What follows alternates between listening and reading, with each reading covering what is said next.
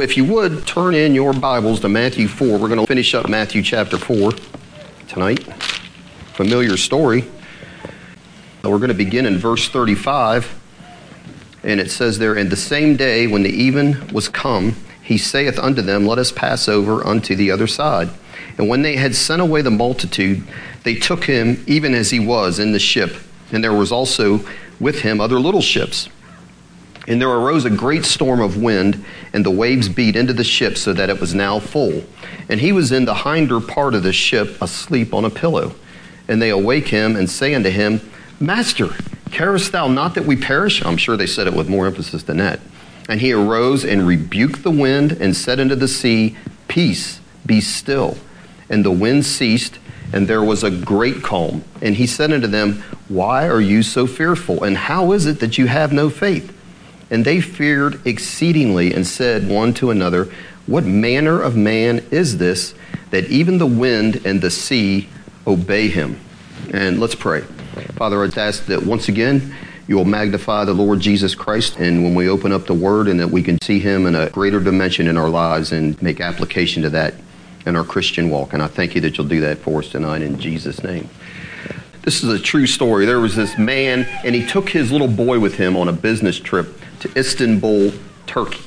And they were sitting in a restaurant, and they look out a window, and to their surprise and disbelief, they see this big, huge brown bear that has been declawed. And he's muzzled, and they have him on a leash. And so finally a crowd gathers around. They want to see what is the deal with this bear. And his owner took a tambourine and started shaking it, and the bear rolled over on his back, stood up, got on all fours again. The owner shakes the tambourine again, and the bear stands up and starts dancing around on his back feet. So everybody's applauding, thinks it's great. The tambourine becomes a collection plate, passing that thing around, and suddenly this little small mongrel dog comes running out from around a building and starts barking at the brown bear. Well, that brown bear, with one swipe of his paw, could have destroyed that mongrel dog. But instead, he's like helpless and terrified and just was running away from that little dog, this big brown bear, trying to find a place to hide. So what's the problem with that brown bear at that point? He's got two issues that are causing him to act like that. And one is he's muzzled, and the other is he's declawed. He's lost all his defenses. And so he's got a little dog chasing him around. And that's a picture of mankind today. So man was designed by God, created by God to be a magnificent creature, like the bear. In Psalm 8 it says this, What is man that thou art mindful of him, and the Son of Man that thou visitest him? For thou hast made him a little lower than the angels, and hast crowned him with glory and honor. And listen to what it says, You made him to have dominion over the works of thy hands. Thou hast put all things under his feet. Now, it speaks of Jesus, but it really speaks of God's purpose in creating us. So we were created by God to serve him and to rule over his creation, to rule over earth. But through the fall, we lost it all. And now we are like that clawless, toothless bear. So life circumstances, it should be to us no more than that little dog would be to that bear if he was walking around like he should be, now cause us great fear. And so mankind I'm speaking of. So I'm not talking about believing Christians with the power of the Holy Spirit, but just mankind in general has become helpless against the forces of darkness. And mankind, men, need help. And so who can provide hope? Where's the power that's greater than any situation? So should we be like the disciples that we just read about that cry out, Don't you care that we perish? Should that be the way we should be? When you read these accounts of the disciples, in a sense, I'd say we ought to be grateful for them because they have to display all their problems on the page of the Gospels for us to read about down through the centuries, right? And I mean, really, praise God that he's got it in there because we see ourselves in their lives, right? And we can learn from how they learned, right? It helps us out in that way. And so we go into this text here. We look in verse 35. And after a full day of preaching, the evening has come, and Jesus gives a command. And what is the command he gives there at the end of verse 35? He says, Let us pass over unto the other side. Now, here's the thing. This was not a request. It's not like he's saying, Hey, fellas, what do you think? You want to take a boat ride He's not really asking their opinion. In Matthew's account, it says this: "Now when Jesus saw the great multitudes about him, he gave commandment to depart to the other side." It was a command. He gave orders to depart. And that's important. That's what he told them. What are the disciples doing when they put him in the boat and they get in the boat with him and they head to the other side? What are they doing? They're simply obeying the Lord Jesus' commands that he had given them to do. They're doing God's will, right? But what happens? And this is what we need to see. God's will many times is going to do what? It's going to lead you into trouble. There's no sin involved here at all. They're just obeying what the Lord told them to do. Right into trouble. And we see that all through the Bible. But you go back to Exodus 14, back in the Exodus, and it says this: "And the Lord spake unto Moses, saying, Speak unto the children of Israel that they turn and encamp before Pi Harithra, between Migdol and the sea, over against Baal Zephon.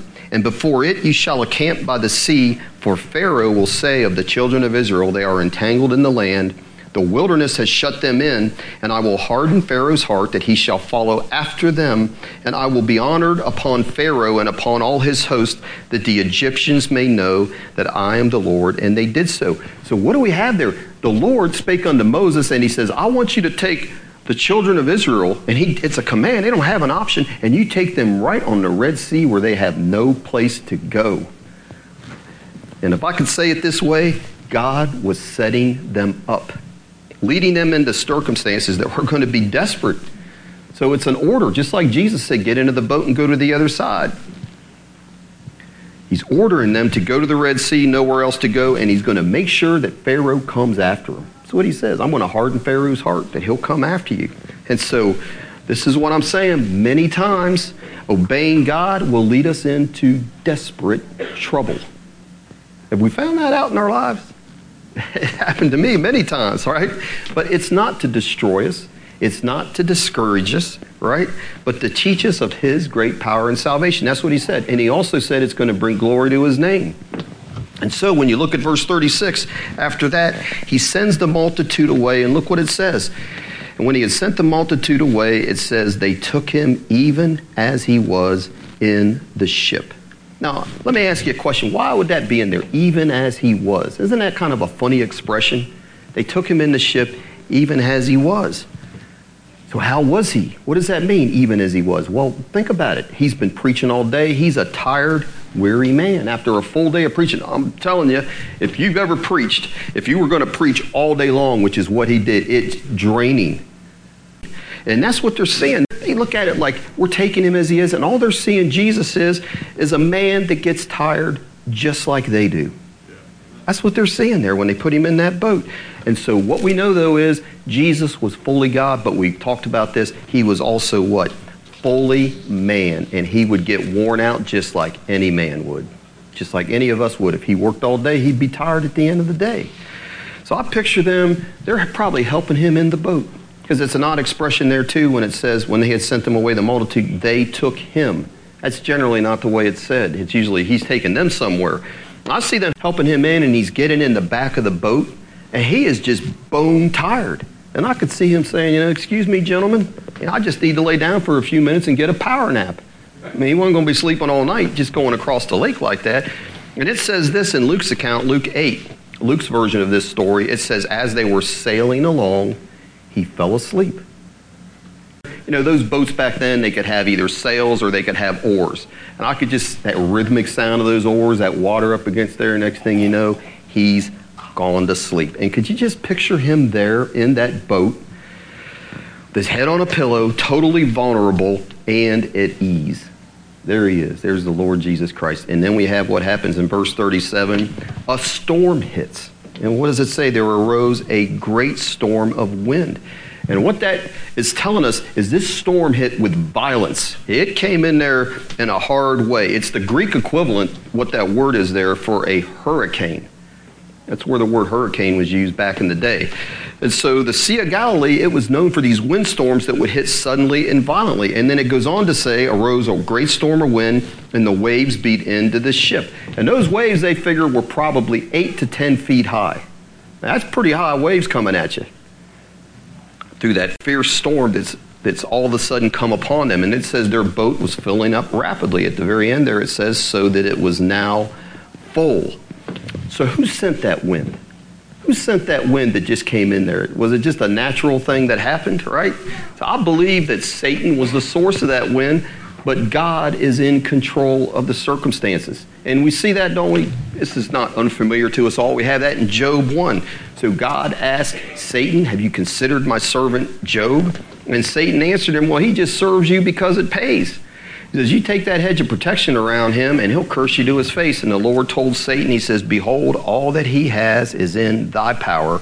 Only upon himself put not forth thine hand. So Satan went forth from the presence of the Lord. And what was one of the things Satan did with permission from God?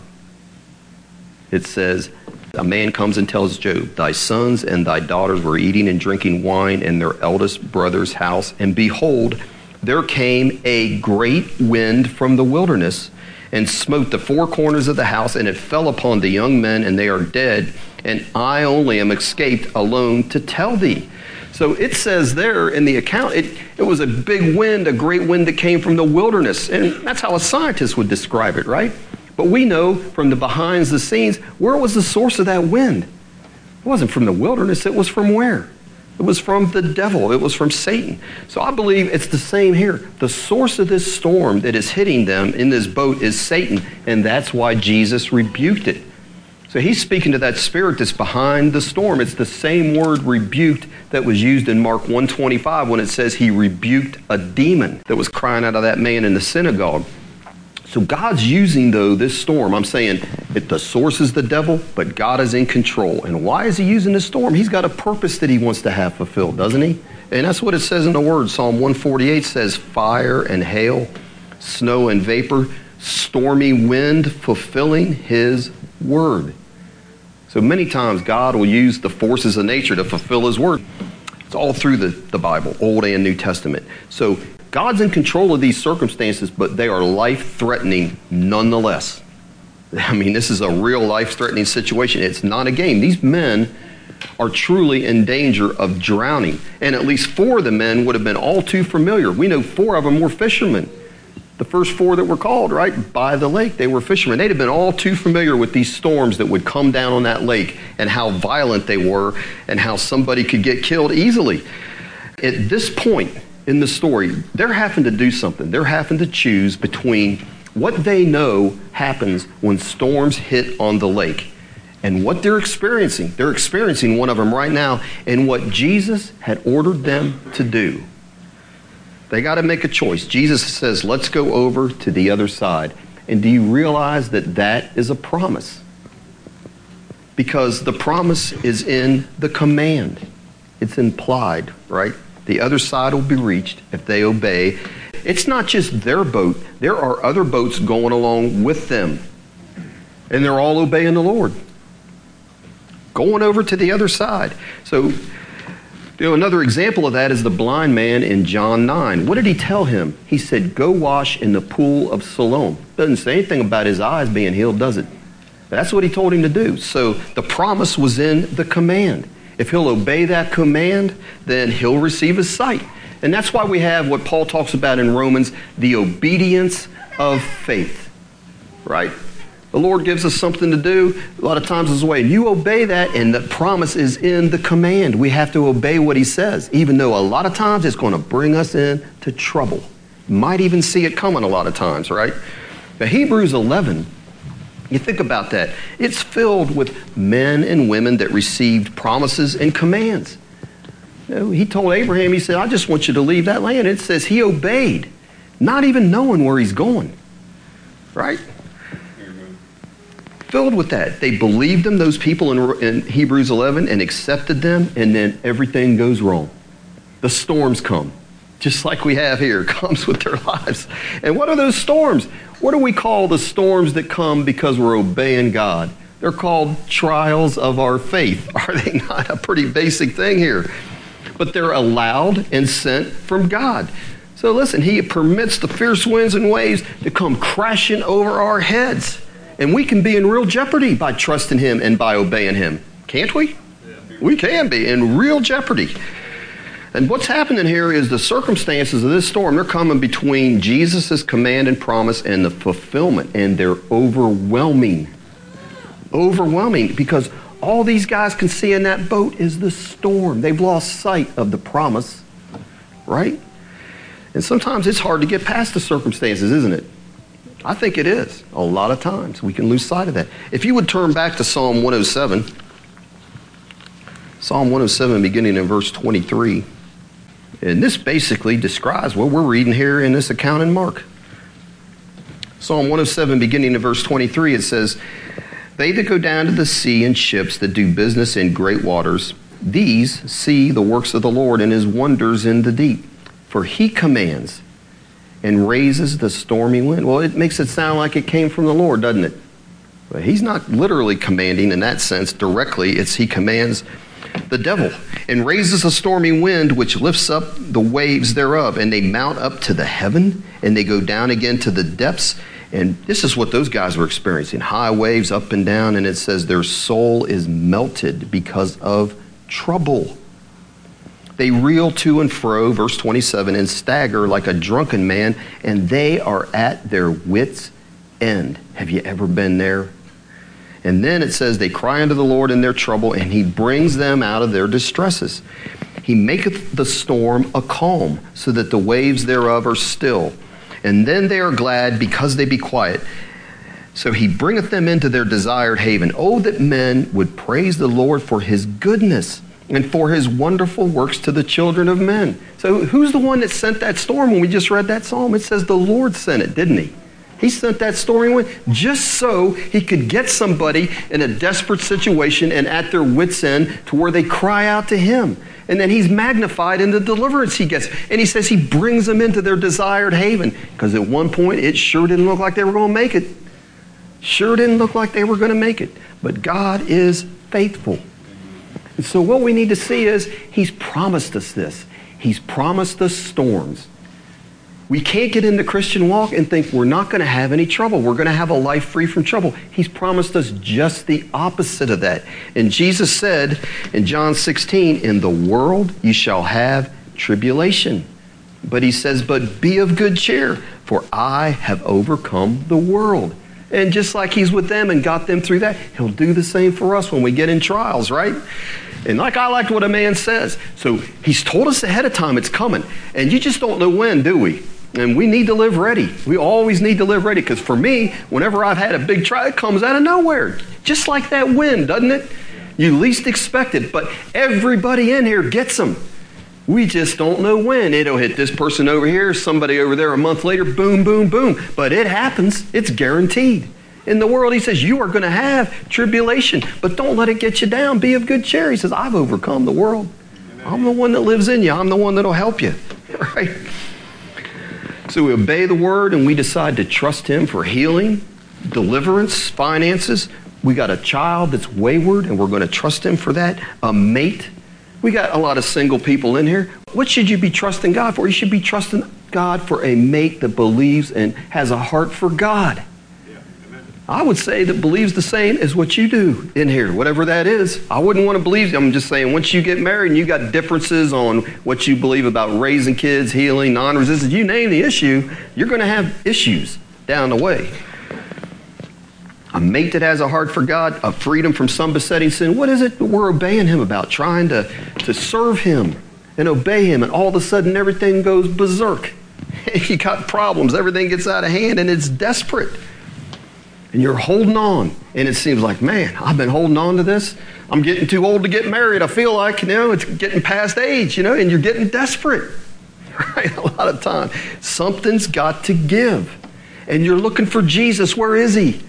He gave me these promises. Says he'll do this and that for me. I'm holding on to it. Where is he? You look for Jesus like the disciples, and where is he? Look at Mark 4, verse 38.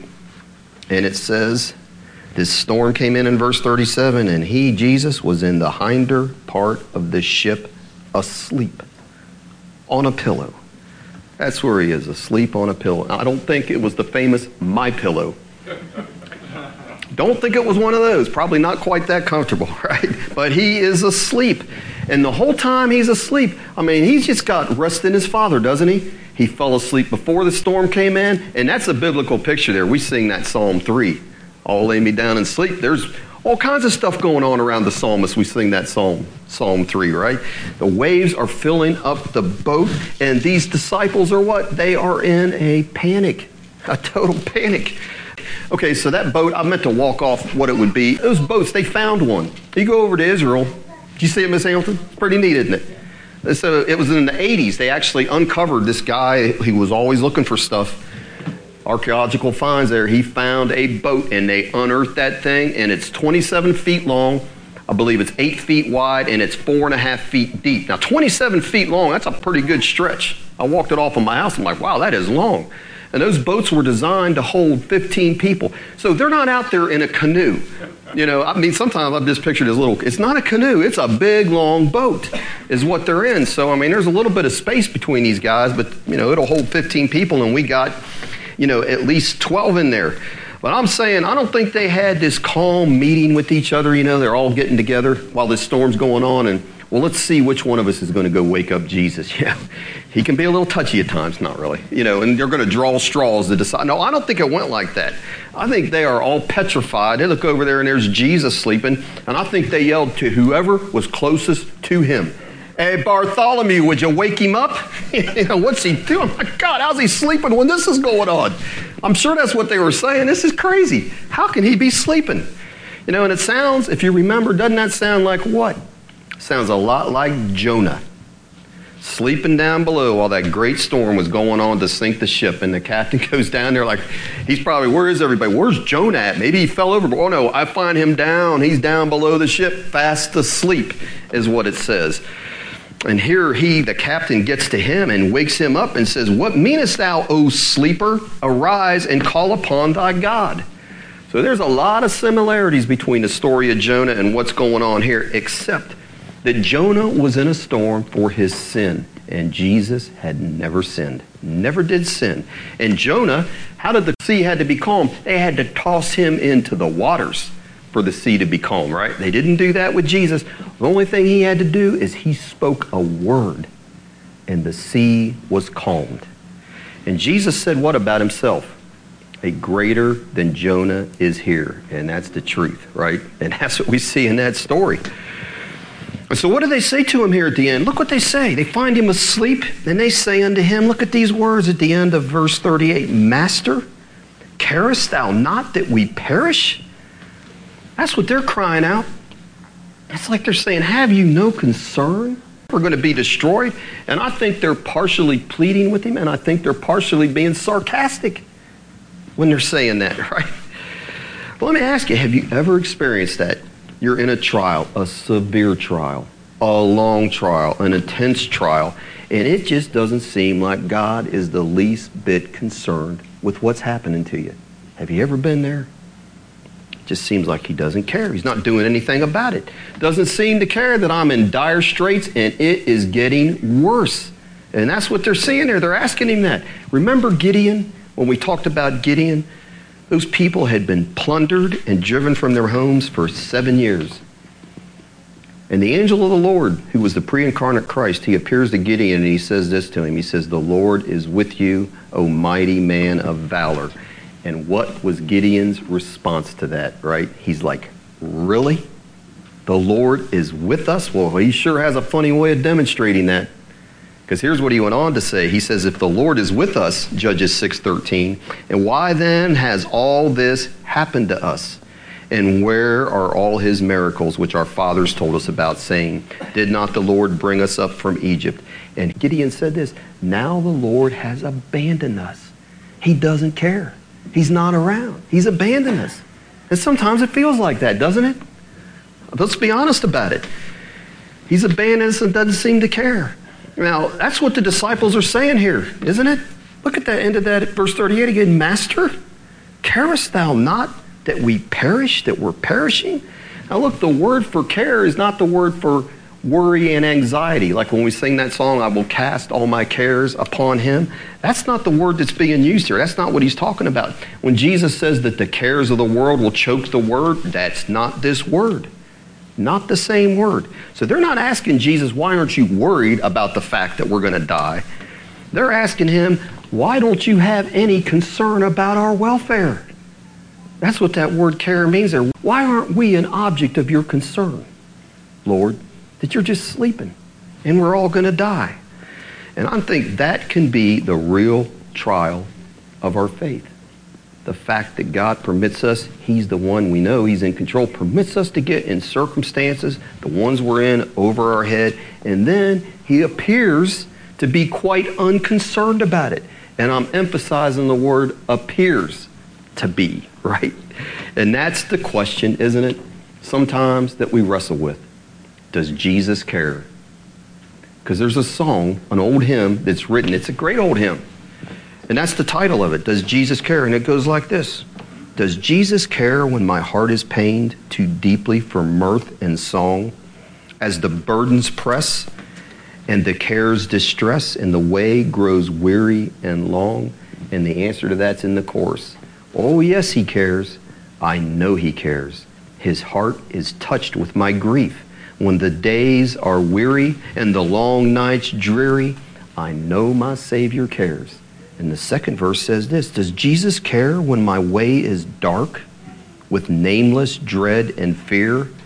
As the daylight fades into deep night shades, does he care enough to be near? And the answer is, oh, yes, he cares. I know he cares. His heart is touched with my grief. When the days are weary and the long nights dreary, I know my Savior cares. And that's the hardest time of our trials, the long nights. That's when the devil comes after us the hardest. Telling you the Lord's not there, what are you doing? You're crazy, da-da-da-da-da, right? You know, this has been a long time ago. Thomas was just a wee little man back then. And he got really sick. And for days, couldn't get him to eat or drink. And he's not moving much, and I'm seeing his ribs coming through his back. And I'm telling you, for me, at that time, it seemed like the waves were coming over me and filling my boat, and I was about ready to drown. That's the way it was. And it's like, Lord, do you not care? That's what you're dealing with then. And I actually listened to a tape of Brother Hamilton. I went out and worked. I said, I got to go out and work just to get my mind away from what I'm seeing all the time, right? Listen to when he taught on that boy, the epileptic boy and the man, and it really encouraged, put me in tears. And the man cried out, if you can do anything, have compassion. Do you care, Lord? Why are you asking me all these questions? I need to get him healed. You're asking me all these questions. If you can have compassion, he said, on us, help us. That's what he said. And God will bring us to our wits' end, like we read about in Psalm 107 many times. He'll do that. Bring us to our wits' end so that we will cry out to him in our distress. We need you, Lord. Do you care? Can you help me? Right? And I'm telling you, get home from work. I believe it's when it happened. I didn't check the details if my wife has been a few years back. Started eating. And you just had God just put that thing in your heart. It's going to be all right, despite how it looks. And it was. I think you're all right. Your ribs still showing. You know what happens, though, in verse 38? In response to their plea for help, what does he do in verse 39? He rises up and he rebukes the wind and speaks to the sea and tells it to be calm. Verse 39, he arose and he rebuked the wind and said unto the sea, peace, be still. And the wind ceased and there was a great calm. And what's he doing? He's demonstrating his authority as the Son of God, walking in the power of the Spirit. That's where his power came from. He's the new race of man, the second Adam. Like we said before, man has been stripped of his dominion by the devil, gave it over to him. And Jesus is the new race, the Spirit-filled believer. New race of man he's starting here. That's what's going on. Showing us the dominion and the power that God intended for man when he created him. And Jesus is showing that he is the Lord, the anointed Messiah. Listen to Psalm 89, 8-9. O Lord God of hosts, who is a strong Lord like unto thee? Or to thy faithfulness round about thee? Thou rulest the raging of the sea. When the waves thereof arise, thou stillest them. Psalm 89, prophesying of the Lord Jesus Christ. Who is a strong Lord like unto thee? When the waves arise, you still them. He's showing, that's me. I'm the one, right? When he speaks, it says the wind ceased and there was a great calm, in contrast to a great storm of wind. Totally night and day difference with what we're seeing there. A raging trial, and after that raging trial they were in, a great calm. And it wasn't over time, it was in a matter of seconds. So the wind dies down and the sea is like glass, the boat is no longer rocking, and he asked him a question in verse 40. And he said unto them, why are you so fearful? How is it that you have no faith? He asked him two questions. Why are you so fearful? You think about that. When is he asking him that question? Everything is totally calm, right? And they're probably just looking at him after that, staring at him with their mouths hanging wide open. They're probably thinking, did I just see and experience what I thought I just saw and experienced? They're saying to themselves, why was I so fearful? He's asking, well, I mean, the circumstances kind of seemed to dictate it at the time, that it was okay to be fearful. But look at everything now. They're probably thinking while he's asking them that, why are you so fearful? They're probably a little bit embarrassed because it's calm as glass. They're probably thinking, why was I so fearful? And then they're saying, who is this man? He's much more than I ever realized. Even when I signed on to follow him, much more than that. He could control a storm like this. Never met anybody like that. And those questions that he's asking them, in a sense, he's rebuking them. But really, what's he doing? He's teaching them. He is. And you know, in verse 38, when it says that they woke him up, you know what it says they did? What did they call him? Master. Carest thou not that we perish? The word for master is didaskalos. It's a Greek word that means teacher. They're saying teacher. Because it's used in Hebrews 5:12 for when you ought to be teachers, the exact same word. So they're getting it right. Teacher, don't you care that we perish? They're getting it right when they woke him up because he was being their teacher. That's what this is all about. This experience isn't for him, it's for them. He's teaching them through their failure. So he's asking them, why are you so fearful? He's saying, now that you see what I did and who I am and I'm with you, he's asking them, do you really need to react like you did? That's what he's asking them. Why are you so fearful? There's no need to be. That's what that question is all about. There is no need to be as fearful as you were. Because look what I just did. That's what's behind that. And then he asks a second question. What is the second question there? How is it that you have no faith? And literally, that is 3 words in the Greek. And if you read it, a literal translation, just the way the order it's in, it would be not yet have faith. That's how it would read. So that's why they put it in the translation. How is it that you have no faith? Because not yet faith, we don't talk like that. Sound like a robot. But that's what it's saying. Not yet have faith. So he's asking, why don't you have faith yet? He's asking these guys. You've seen a lot. You've seen a lot going. So I don't know if you remember when we taught this, how long have these guys been walking with the Lord Jesus Christ up to this point? Does anybody remember? 2 years. They got just a little over a year left. So they've been walking with him for 2 years, and they've seen him heal multitudes, cast out spirits, cleanse a leper, make a paralytic walk, restore a withered hand. They should have had confidence. That's what he's saying. Why is it you don't have faith yet? They should have more confidence and trust in him with what all they've seen him do. And he's telling them, listen, he's saying, if you would just meditate, think about what you've seen and apply it to your present situation, you'd have confidence that I'd take care of it. That's what's behind that question. And, you know, we talked about that Sunday in that prayer of Nehemiah in Nehemiah 9. That's what that was all about, wasn't it? In that prayer, he's saying, look back at God's faithfulness, his power in creation, calling you out of darkness, his great power in redeeming you from Egypt, his love and faithfulness to you despite your sins and failures. Look back on that, is what he's saying, and be prepared and blessed and encouraged for the future. And that's what Jesus is telling these guys. Not yet faith. You should be looking back and thinking about everything. It's just not registering with them. Every new circumstance is like a new thing, and they're dealing with it like they always had. So he's saying, not yet faith. You need to look back to be encouraged for the future, because even though it says here, how is it that you have no faith? He's not telling them that they don't have faith. He's saying they're acting like they have no faith. In Matthew's account, he says this, the same account, why are you fearful, O ye of little faith? So he's not saying they had no faith, they just had a little faith, enough to wake him up. They had that much faith, right? In Luke's account, Jesus said this. He asked them, where is your faith? And the implication there again is they had faith. They just weren't using what they had. Now, that's what we used to hear.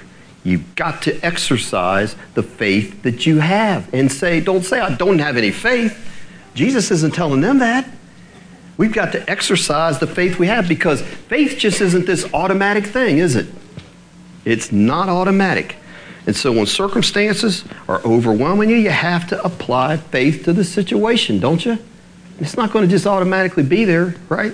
And faith reasons this way, like Abraham did. I see the waves and I can feel that wind, but, and you say, but what?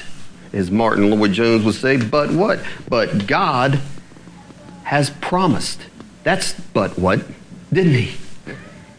That's what Abraham did. I'm looking at me and Sarah. It's crazy. But God has made me a promise, given me his word.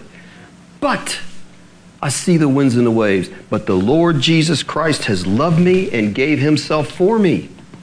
Romans 5:10 says we were reconciled to God by the death of his son. Much more, being reconciled, we shall be saved by his life. That word for saved means healed. It means deliverance. It means everything he's going to give us. He was willing to die for us, and we will be saved much more by his life. And so to exercise faith, what do we need to do? You've got to focus faith on the circumstances you're facing. You got to tell yourself, look, I know this about God. I've experienced this much. He's almighty, compassionate, faithful. I know it's true. And I'm going to put that on these circumstances that I'm facing right now. I'm going to trust him fully. You have to see God's will and promise for your life, and then exercise trust. Commit yourself to it. And hold on. Right? You can't have faith if you're not committed. Faith is saying, I have something, and I'm committed to the fact that I have it. There's no way I can't have it because I've got God's word on it. Amen? Amen? That's the way faith works. You don't just all of a sudden not have it when you had it. Right? You got to hold on and not let go. Refuse to let go, because we can trust the word of our God. Can't we? Amen. We really can. The centurion said this to Jesus.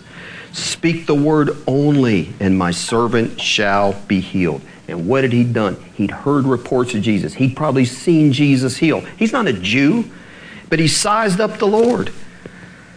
And then he applied it to his situation. He said, man, I've seen you operate. I've seen what you've done for others. And I've got a situation right now. I'm applying that. I've got a sick and dying servant that means a lot to me. I need what you've got. And I know what it means to submit to authority. You're under the authority of God, and you speak the word, it will happen. That's what he said. Just speak your word only. Because he saw the word of Jesus carried power. Saw it happen. He'd speak healing. He'd speak to cast out demons, and he's just speaking, and it's happening. He said, that's all I need is that. Just a word. Speak the word only, and it's done. And he heard that coming from a Roman.